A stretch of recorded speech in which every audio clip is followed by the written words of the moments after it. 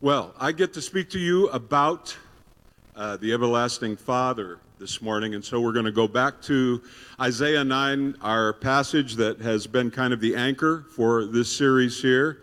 And so why don't we go ahead and put Isaiah 9 up.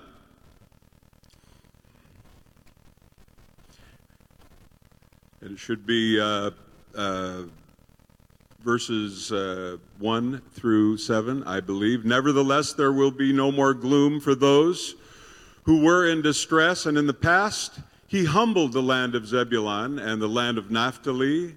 But in the future, he will honor Galilee of the nations by the way of the sea, beyond the Jordan. The people walking in darkness have seen a great light.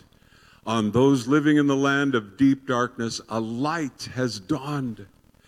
You have enlarged the nation and increased their joy. They rejoice before you as people rejoice at the harvest, as warriors rejoice when dividing the plunder.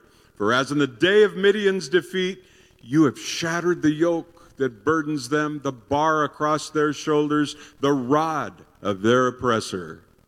Every warrior's boot used in battle, and every garment rolled in blood will be destined for burning, will be fuel for the fire. For to us a child is born, and to us a son is given, and the government will be on his shoulders. And he will be called Wonderful Counselor, Mighty God, Everlasting Father, Prince of Peace. And of the greatness of his government and peace, there will be no end. He will reign on David's throne and over his kingdom, establishing and upholding it with justice and righteousness from that time on and forever. The zeal of the Lord Almighty will accomplish this. And everybody said, "Can I have the rest of your water, Lori?" Thank you, sweetheart. Wonderful woman she is. Now, the context of this passage dates 700 years before Jesus was born. This is the prophet Isaiah speaking here. And as he's bringing this prophecy to people and speaking of a Messiah, it's good for us to remember what they would have thought about in those days as an everlasting Father. It would speak of a perfect ruler. It would speak of a perfect king who relates to his people as beloved children. That would have been the way that rulers and kings would have been seen, at least hoped to have been seen in those days, those that really cared about the people that were in their charge, a protector and a provider, and an everlasting Father. And so he's using that kind of prophetic vocabulary in the days that he lived with as much light as he had about what was coming, and he didn't have much. He just had what God was giving him at that moment. And that'd be a good thing to remember anytime you're reading the prophets, is that God put words in their mouths, but they often didn't know how all this was going to pan out. They just said what they were supposed to say. Now, from a New Testament perspective, we think of Father, Son, Holy Spirit, don't we? And so the Trinity and all that's involved in understanding that one God, three persons. The Father's not the Son, the Son's not the Father, the Spirit's not the Son, or like that. Now, we could spend a lot of time, because it's a fascinating study, regarding the Trinity, but we won't do that here this morning, because it's not my purpose to do that. But we can look at passages like, for instance, I think I had one up there from John 14:9. Jesus answered, Don't you know me, Philip, even after I have been among you such a long time? Anyone who has seen me has seen the Father. How can you say, show us the Father?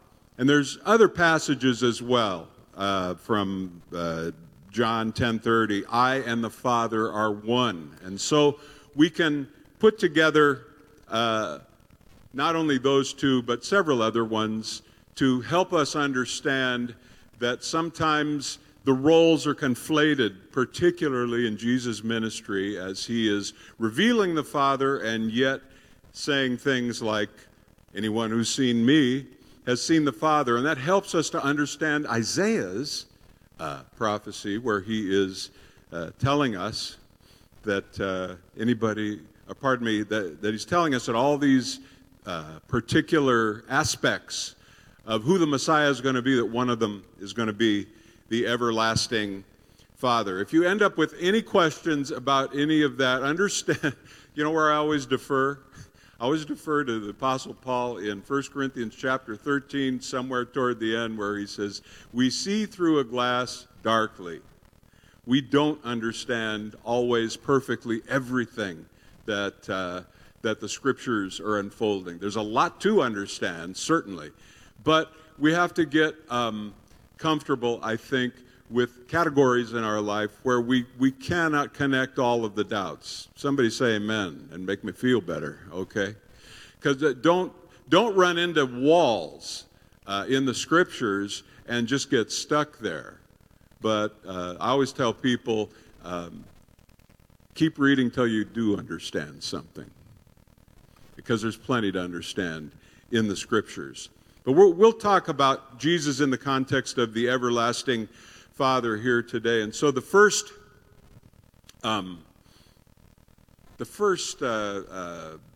aspect, I guess, of the everlasting Father, I have termed the forever Father. And I want to tell you a story in that context about my dad.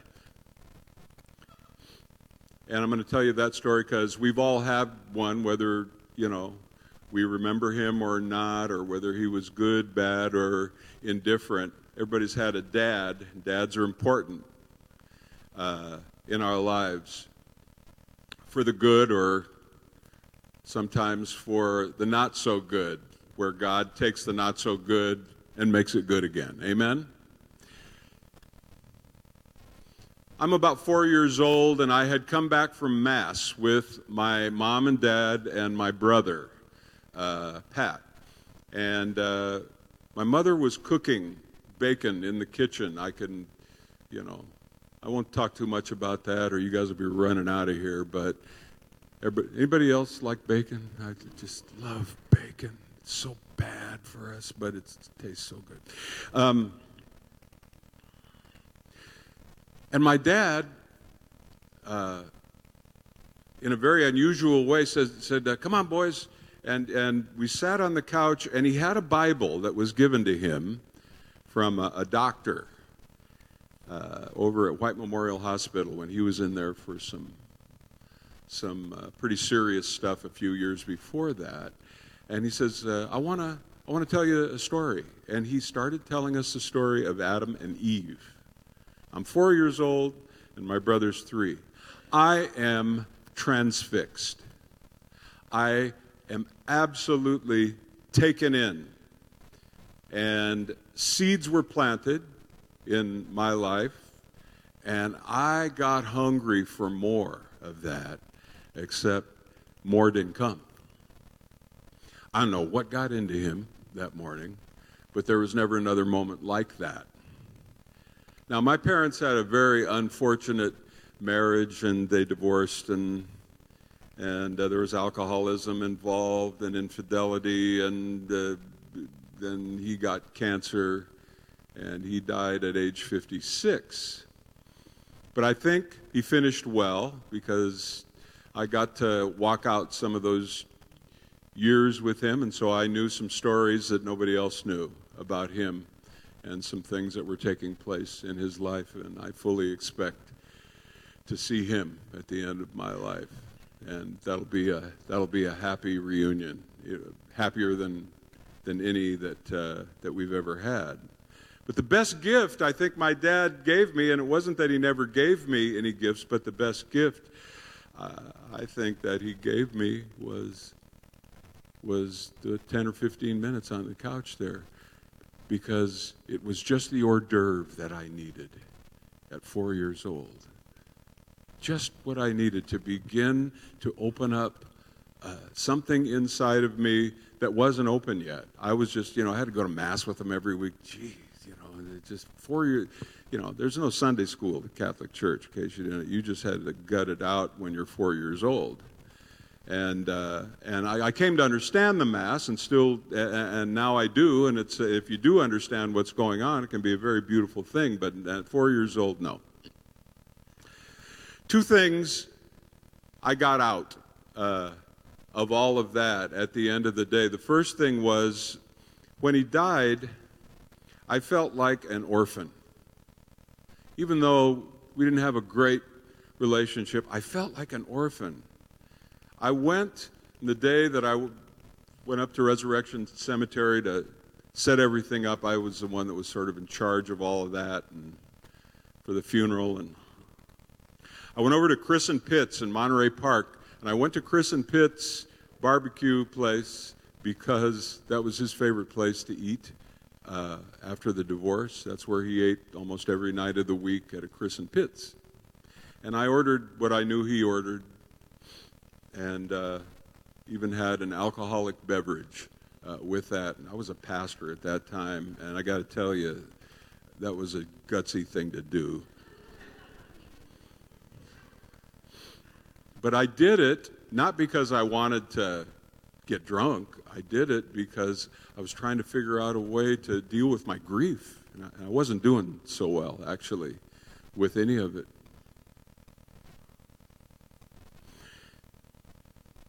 The second thing about it was I sensed the Lord remind me of a scripture that David wrote in Psalms 27:10. If that's up there, we can. Though my father and mother forsake me, the Lord will receive me.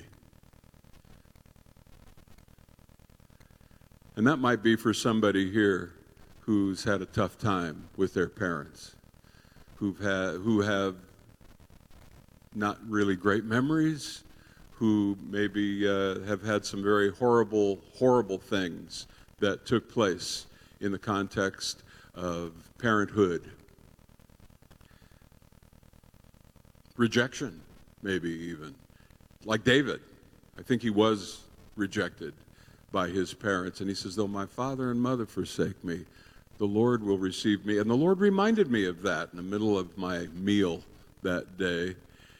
And then he reminded me of another scripture. Never will I leave you, never will I forsake you. And it was underscoring a very important thing at that point. And that was that though my dad was gone, and I really, I was in this grief zone here. Though my dad was gone, I had this other father. I always knew he was there, but I guess I didn't really need him in that kind of a context until that moment. But we all need to be fathered, don't we? And we need to be fathered whether our fathers are here or not. And there is a Father who will never leave us and never forsake us. And there is a Father who says, I don't care what kind of relationship you had with your parents, I'm here and I receive you. I love you. I'll be your Father. I'm not going anywhere. Amen? It's a wonderful gift to think about at Christmas time. And Jesus sort of mirrored a lot of that in his ministry to people.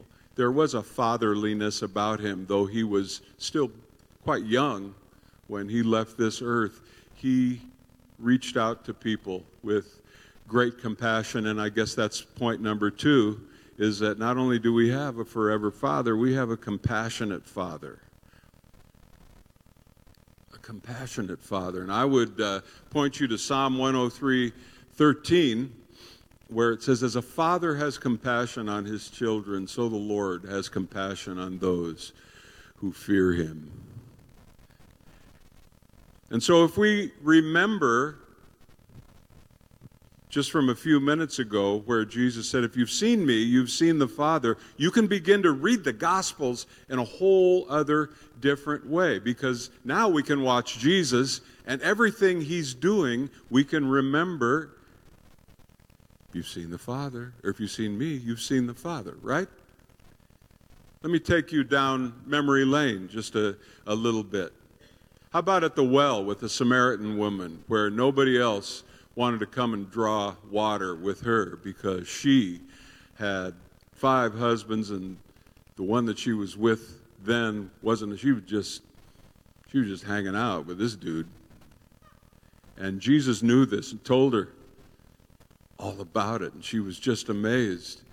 But he had great compassion on this woman who was living a life that she didn't know how to live any other way. Or at the pool of Bethesda, when the poor guy that was lame couldn't get down to the water because no one would come and help him. And Jesus came and he had compassion on that guy. He said, we don't need any water. Get up and walk. And he walked away in the compassion of the everlasting Father. And how about the woman caught in adultery? That was a pretty dramatic moment, huh? Everybody ready to kill her right there, and all the shame and all the guilt. Man, guilt and shame will eat you for breakfast every morning of your life if you let it. Amen? It just will. Just ugly stuff you did, ugly stuff you said, stuff you don't seem to be able to undo because you live on the earth among human beings, and human beings don't let go of things as easily as we wish they would. But here's this woman caught in adultery, and everybody's against her, and everybody, is judging her and wants to throw stones at her and kill her, and Jesus just sort of intervenes and has compassion on her and takes care of that situation and runs those guys off and says, where are your accusers? Where are your accusers? He says, they're gone. He says, okay, get up and don't do that anymore. There's something about Jesus telling you, don't do that anymore. You go, okay. His Spirit lives with us now, and we've all had that particular moment with the Lord, haven't we? More than one moment for most of us, certainly me, where he says, don't do that anymore.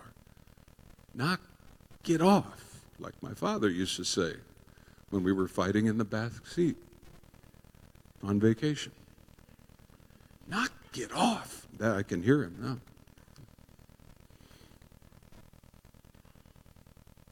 Zacchaeus. Remember Zacchaeus came into town.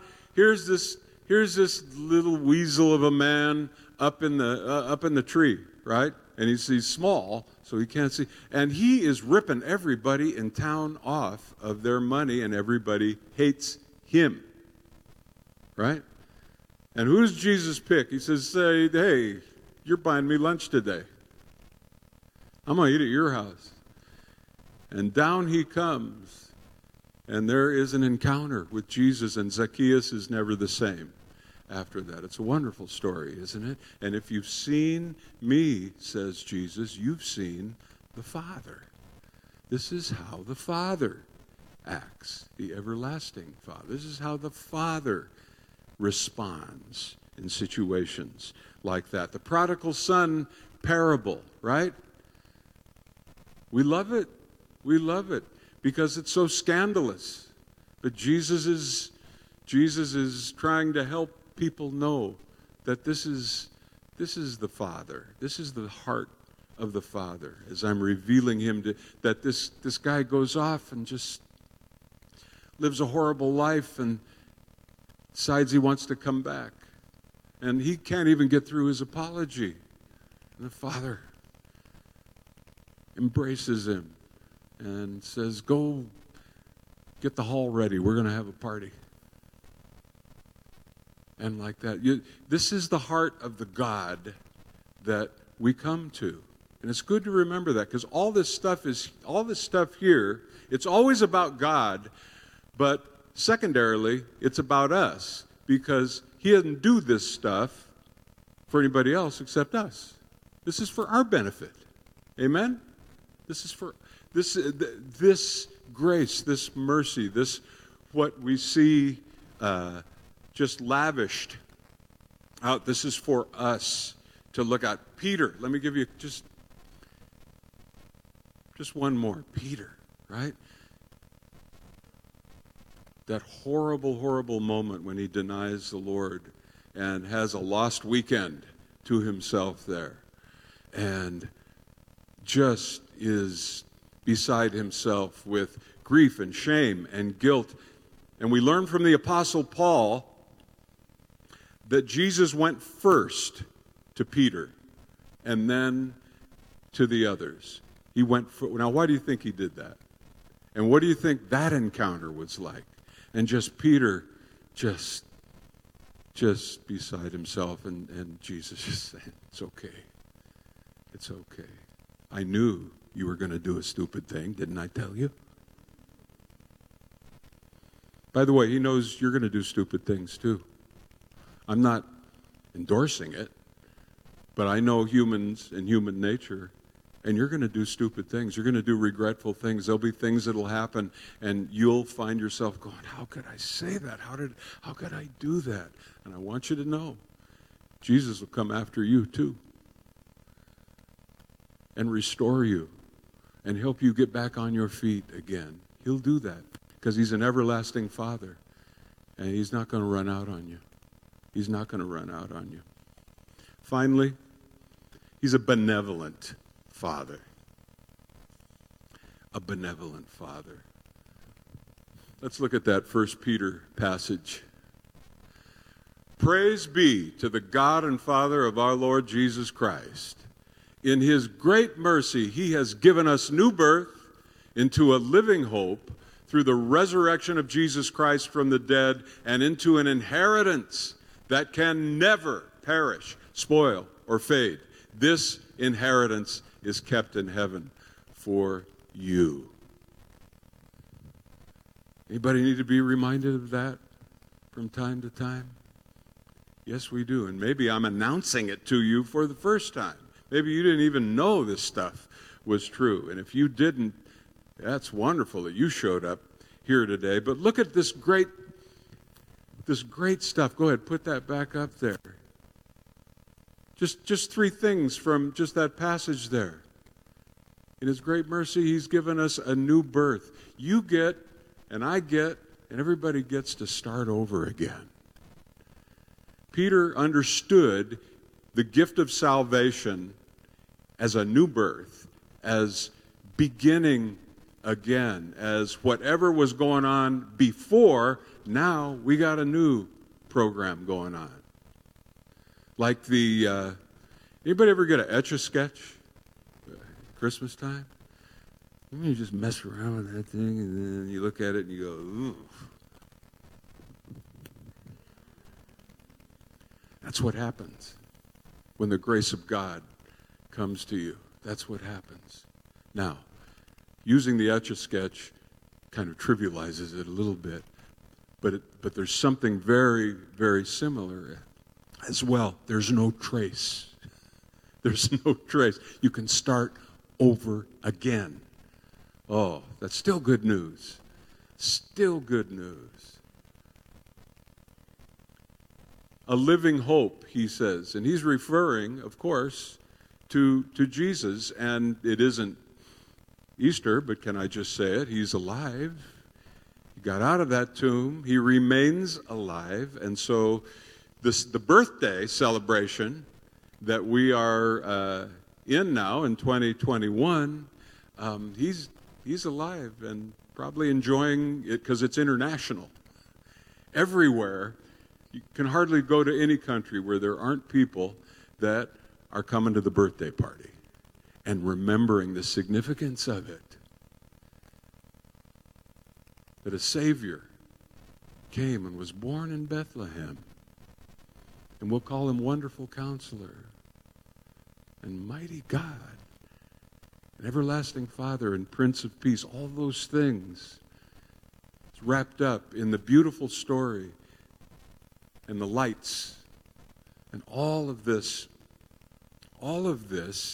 is, I think, an invitation from heaven to people in a very kind of elaborate way once a year to say, why don't you come to the party?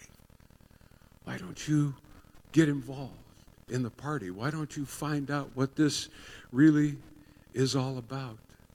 And what it's all about, folks, is that God so loved us that Jesus came and died for our sins.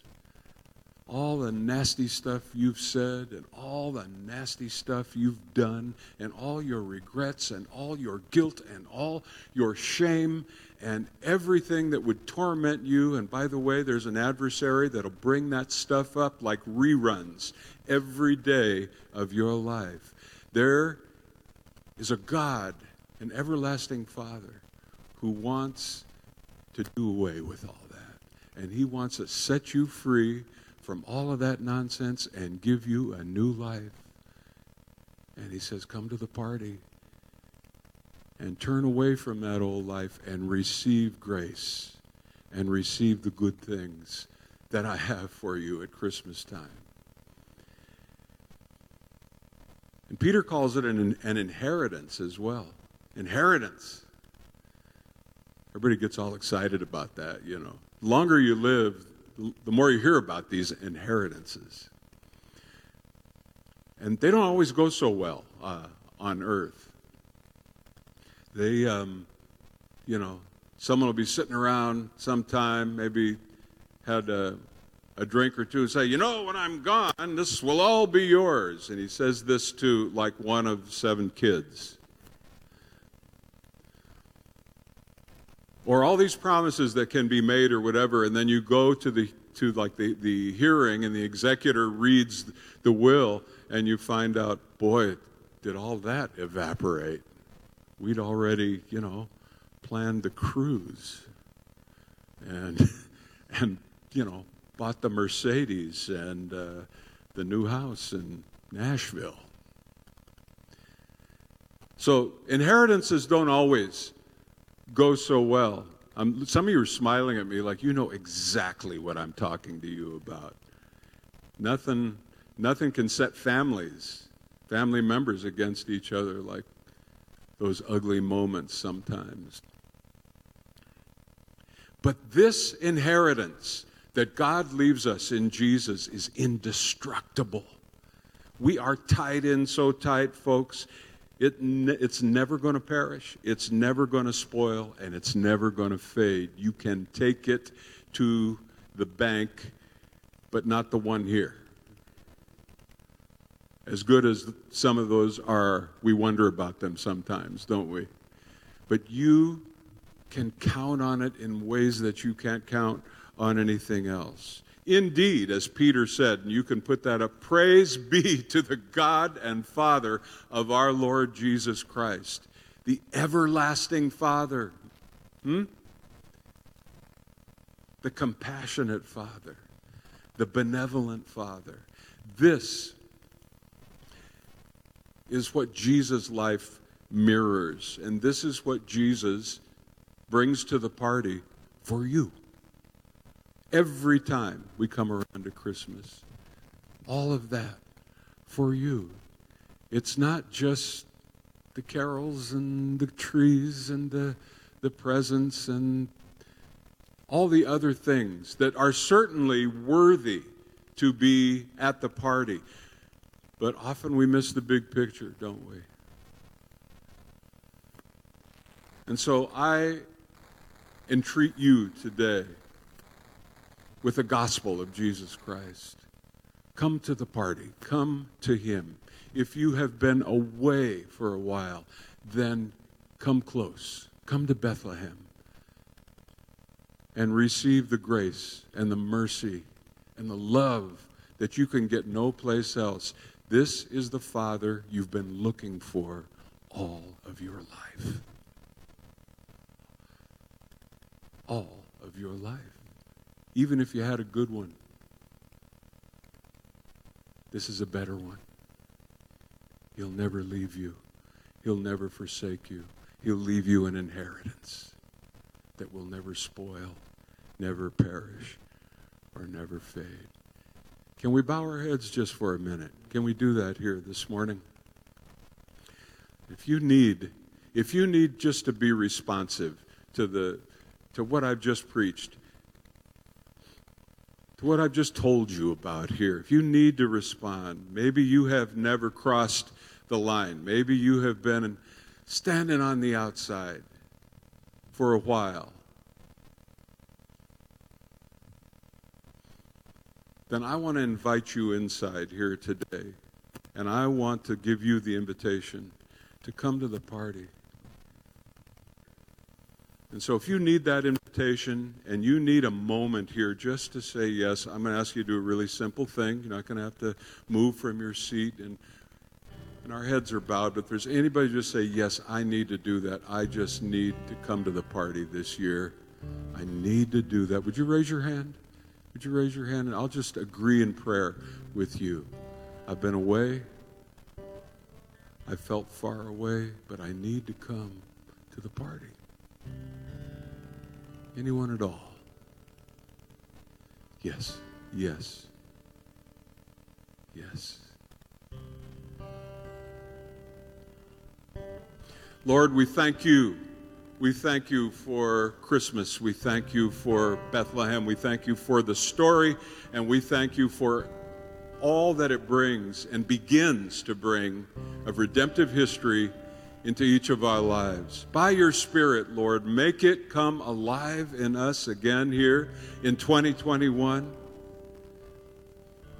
You are the everlasting Father. We are sons and daughters that you are not ashamed of. And we're so grateful for that. So help us by your Spirit to celebrate